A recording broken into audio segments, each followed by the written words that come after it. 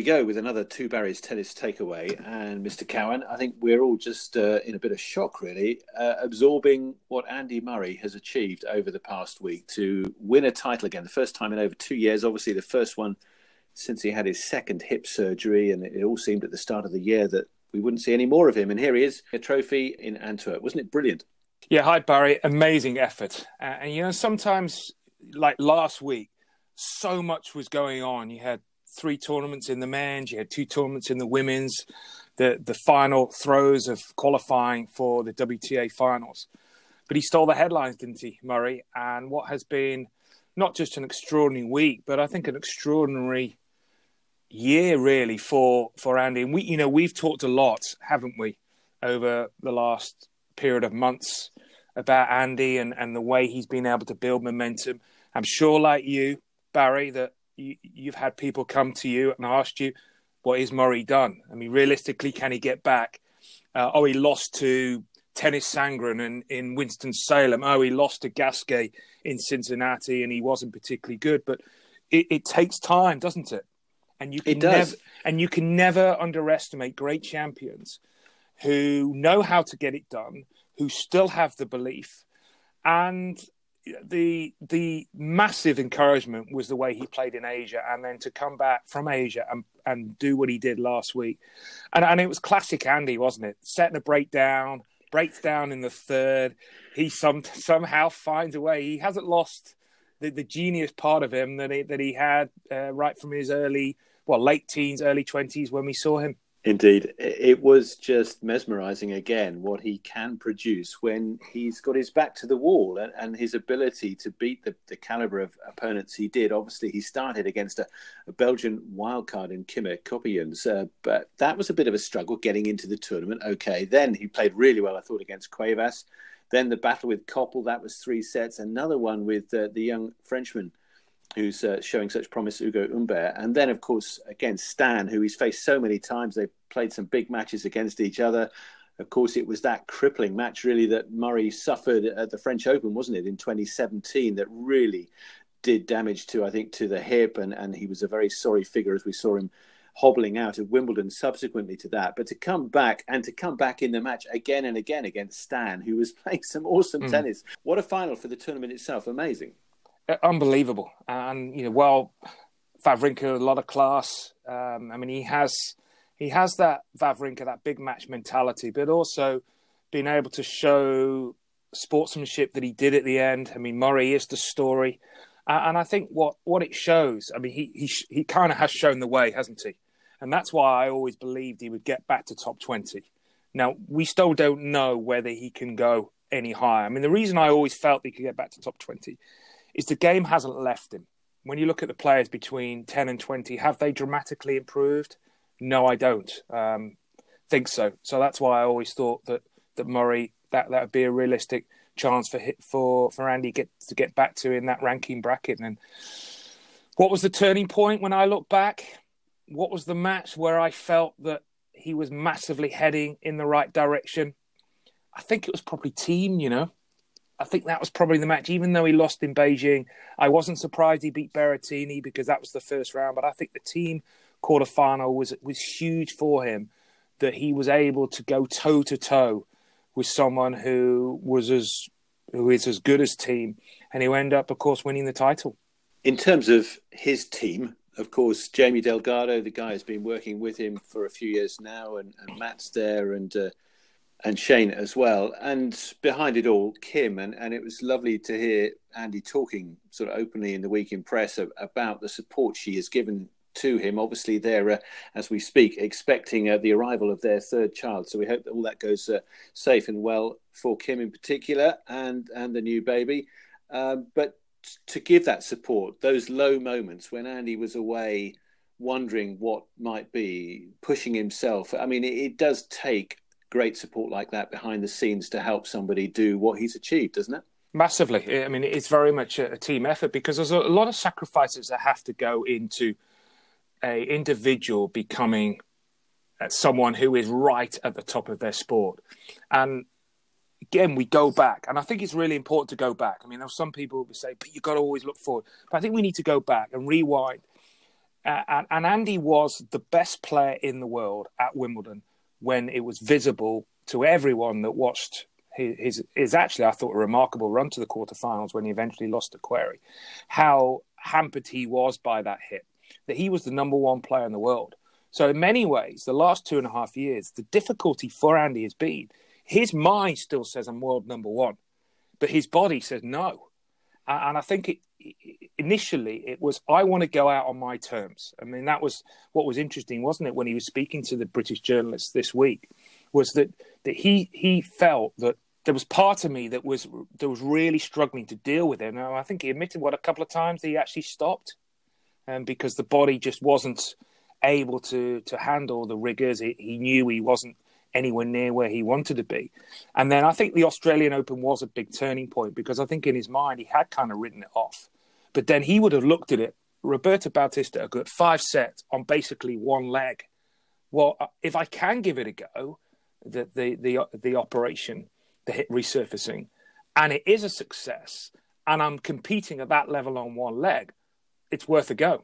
And since then it has been very much a positive story, but it's got to be patient. Now he's been able to win that first title. It also helps, I think, the off season. It helps his motivation going forward, because what you don't want is when you're coming back, Barry, is it that when you have had time away, is to suffer a lot of knocks and your confidence dwindles. But at no stage this year have I felt his confidence has been dwindled.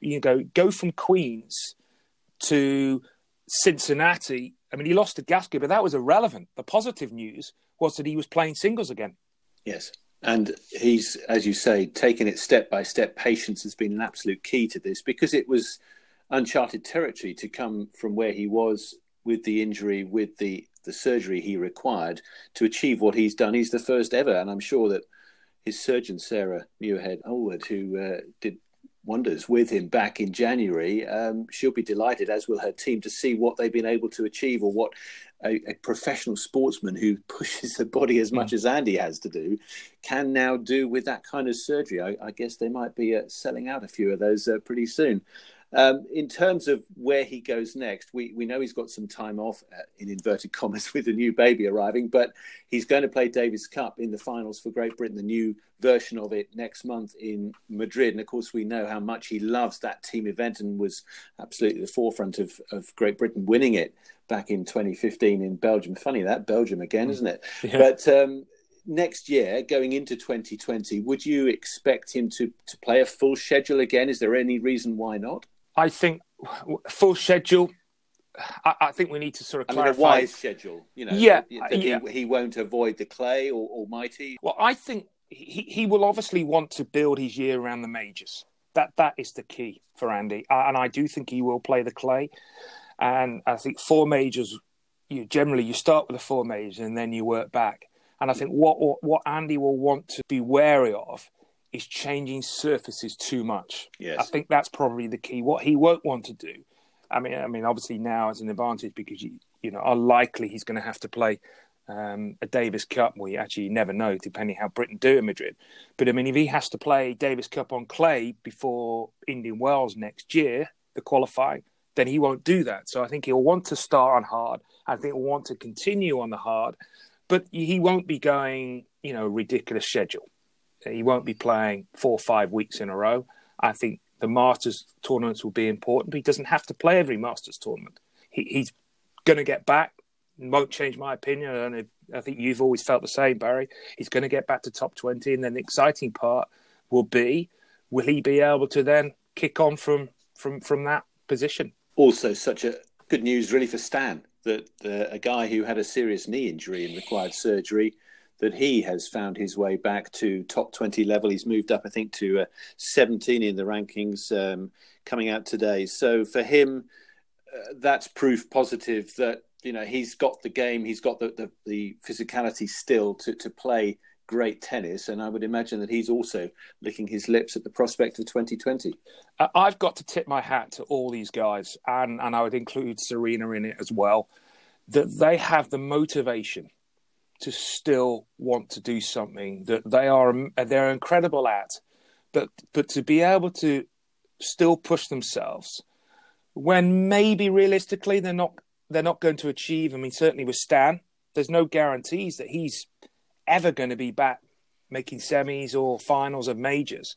But the motivation is still there, even at, these guys at 33, 34, 35 years of age. That for me is where I am so much admiration for them. Borg retired, 25? McEnroe never won a major after 26. It was historically that you played your best tennis at 25, 26. Once you got to your early 30s, physically and mentally, it was really hard for those guys because they've been on a journey for so long. So, yeah, I'm pleased for Wawrinka. I think probably the loss yesterday makes it even more difficult that he will qualify for London, but it is still mathematically possible. However, he's due to play Federer in the quarterfinals this week in Basel, which, as we know, playing Federer on a hard court is not a good mix, is it? No, we'll perhaps look a bit more at that in a moment. But in terms of wrapping up the past week, of course, two younger men on the sort of early stages of their respective journeys on the tour. Denis Shapovalov winning his first title, getting that one in Stockholm, and played a really good week to get through that, beat Krajinovic for the title. So a guy who perhaps went on a bit of a detour after his initial breakthrough. He lost his form, he lost some focus, perhaps some confidence, but that is a big deal for him, for any player, to win your first title on the tour. It is huge, Barry, and I've watched Denis a lot since he burst on the scene, and I've watched him a lot in the last few weeks, and this was coming. He's been building momentum. Again, I go back to that word. Every single week that I've seen him since Winston-Salem, he's played well and he's got better and he's got closer. And I think this was important because when you look at his rivals in the next gen, they've all won titles. Even Tiafoe has won a title, and this was missing from Shapovalov's CV. So I think this was massive for him. Forget the players he beat. It's irrelevant that it was a player 90, 213, 129 and 60 in the world. It was winning a title, being able to deal with that pressure and getting a title under your belt. So I think that's huge for Shapovalov. And the difference from this time last year is how fresh he looks mentally. He was frazzled 12 months ago. He pulled out the next gen finals, which at the time I wasn't comfortable with. I think that he should have gone to Milan, but he's in a different place now. He's worked a little bit, hasn't he, with Mikhail Yuzny, maybe a different perspective. So I think it's really encouraging for Shapovalov, really encouraging for Rublev. His upturn in form after really tough injuries is huge. And we shouldn't forget Jannik Sinner. Yeah, Sinner was obviously somebody who shone in Antwerp, got to the semi-finals before Wawrinka beat him there. He's going to be a tremendous player, one would imagine, if he keeps on the right track. But you mentioned Rublev there, who was the other winner of the week on the men's tour in Moscow. So winning, his hometown event, that was a big deal for him. And great to see, I think, somebody who has got incredible talents and game, who had a bad injury last year, the stress fracture of the back, that he's now playing such good tennis again, got the better of Mannarino for the title. So excellent from him. In terms of others of the week, I just would pick out Janko Tipsarevic, because he bowed out, didn't he, in Stockholm, had a great battle with Sugita in his final match after he'd seen off Fognini 1-1. Fognini the top seed there, and Fognini supposedly still in a shout in the race. But Tipsarevic took care of business there, and then perhaps it was only fitting, Baza, bearing in mind all the great matches we've seen Tipsarevic fighting his way in over the years, that it should be such a fight with Sugita, who was a tremendous fighter from Japan, and ultimately it was decided in a final set tiebreak. Yeah, I mean, we shouldn't forget, he qualified for London, Tipsarevic, and there was, as you said, there was that period, wasn't there, when he was a physical beast. I mean, he really was. So strong physically and strong mentally, and playing some terrific tennis. But as soon as that 5% physicality was taken away from him, he was half the player. And that's why, when we go back to someone like Murray, the 5% for Murray is not going to be as a bigger difference than someone like a 5% of Tipsarevic. Tipsarevic has gone from being top 10 because he's 100% physically to being, a player that really struggles to be able to to post week in, week out, because your body is absolutely saying no. So a nice way to go out. I always think it's a nice way. What you don't want to do is your last match or your last tournament lose 1-1, and people saying, well, he should have quit before that. It's nice to go out when you remember them giving their all.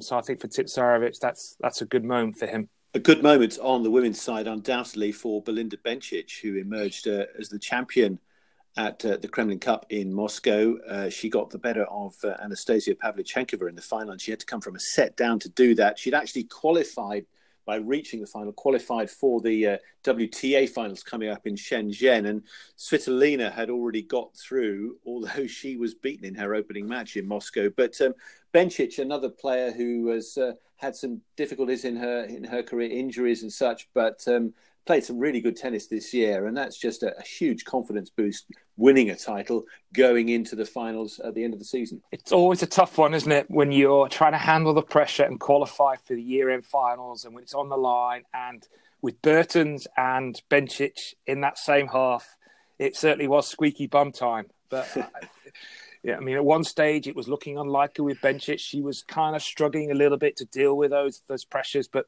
when you do deal with those pressures and you come through flying colours, it can give you so much confidence. I wouldn't put it past her to win it now, the whole event. I mean, she's got as good a chance as any of the other 7 women, because Bencic is going into it flying because of winning Moscow, where some of the others, haven't played for a few weeks. They would have gone from Asia back to their respective countries, and then they're going to go back to Asia again, where without the competitive action, where Bencic has been very much in that mindset. And we know how well it worked for Medvedev, don't we, in the summer?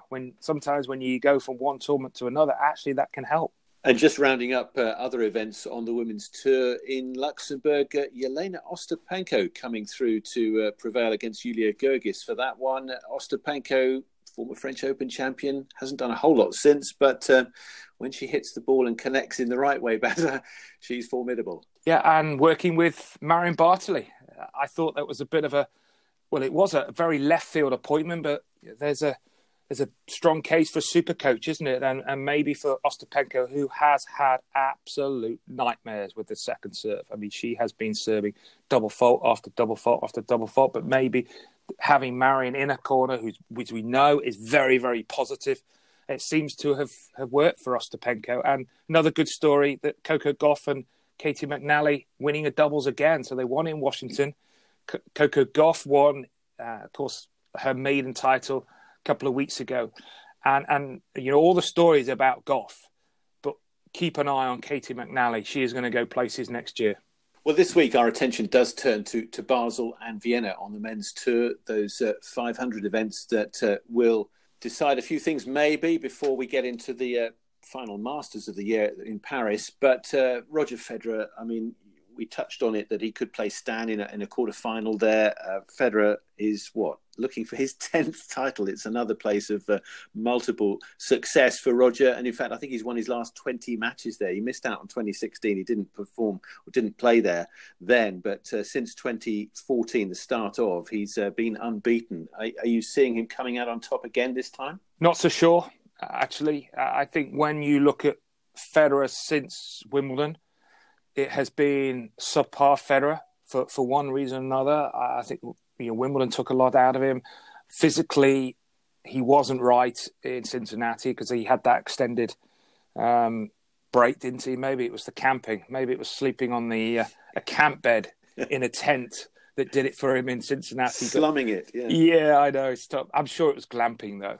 You reckon? Yeah, I'm sure. It might have been. It had to be glamping. I mean, Roger Federer, $100 million plus, can't be in a tent with a blow-up mattress.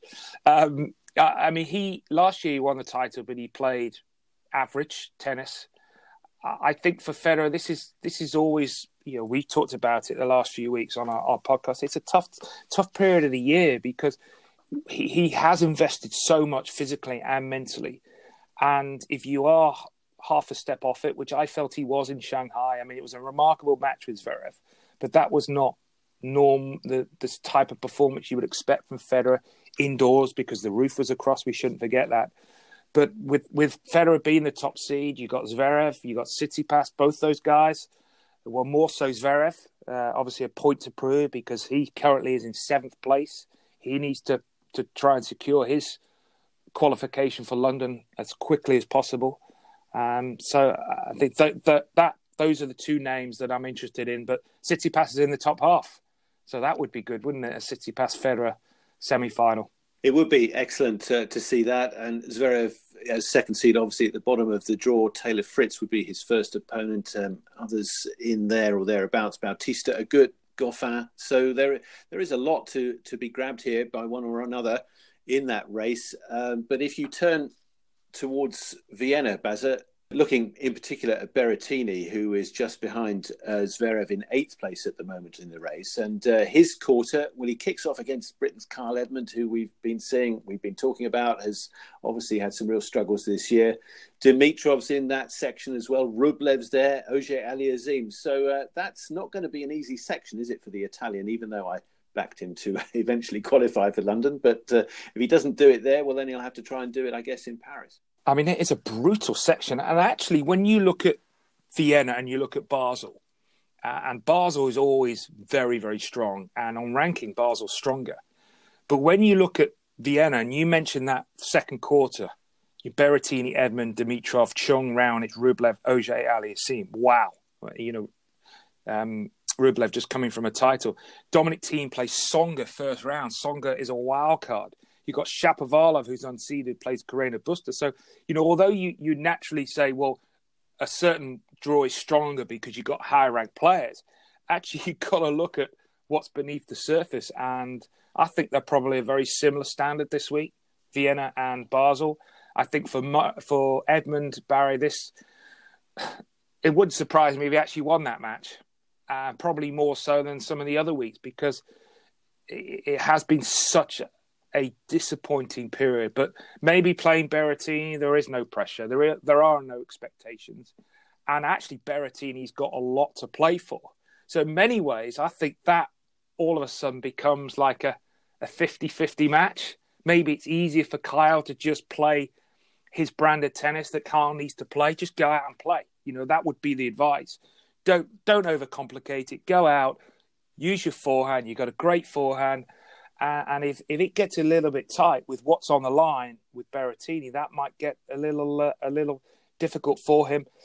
Khachanov seeded 2. I'm really surprised at the year he's had. I keep expecting him to find his best form.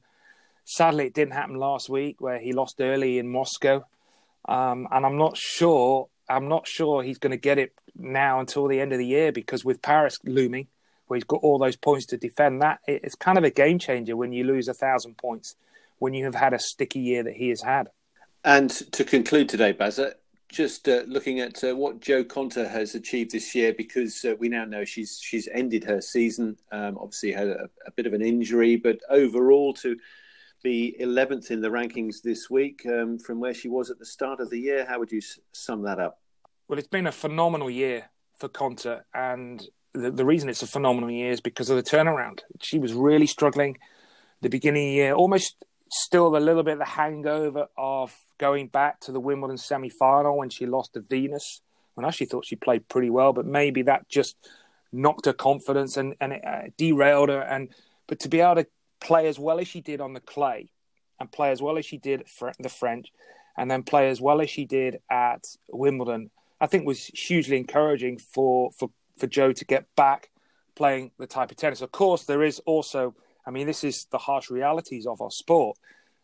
There's always disappointment when also you look at positives. So the disappointment was she lost to Vondrousova at the French in the semi-final when she had a wonderful opportunity. She lost in the quarter-final Wimbledon to Stritzova when she had a wonderful opportunity. Also the US Open, there was looking like there were openings there. But I think you have to very much focus on the positives, and she does that, doesn't she? She even if behind the scenes she might be a little bit disappointed with the way things are going, she always says, "This is great, this is fantastic." One other part, I think it's a shame that she hasn't been able to play in the autumn and make a push for Shenzhen, because that would have been a nice boost for Jo, not only in terms of her tennis, but also her potentially a bank account, because they are offering ridiculous money for the finals, WTA finals. Obviously, they got a boost from a lot of the prize money coming from Shenzhen itself. But that's going to be a one now that she will look to recover, get herself right to play her best tennis down in Australia. It really is shaping up for some season next year, isn't it? Baz, thank you very much for all of that. Great to have your company once again on our Tennis Takeaway podcast. And thanks, everybody, for listening. We'll be back next week with another one.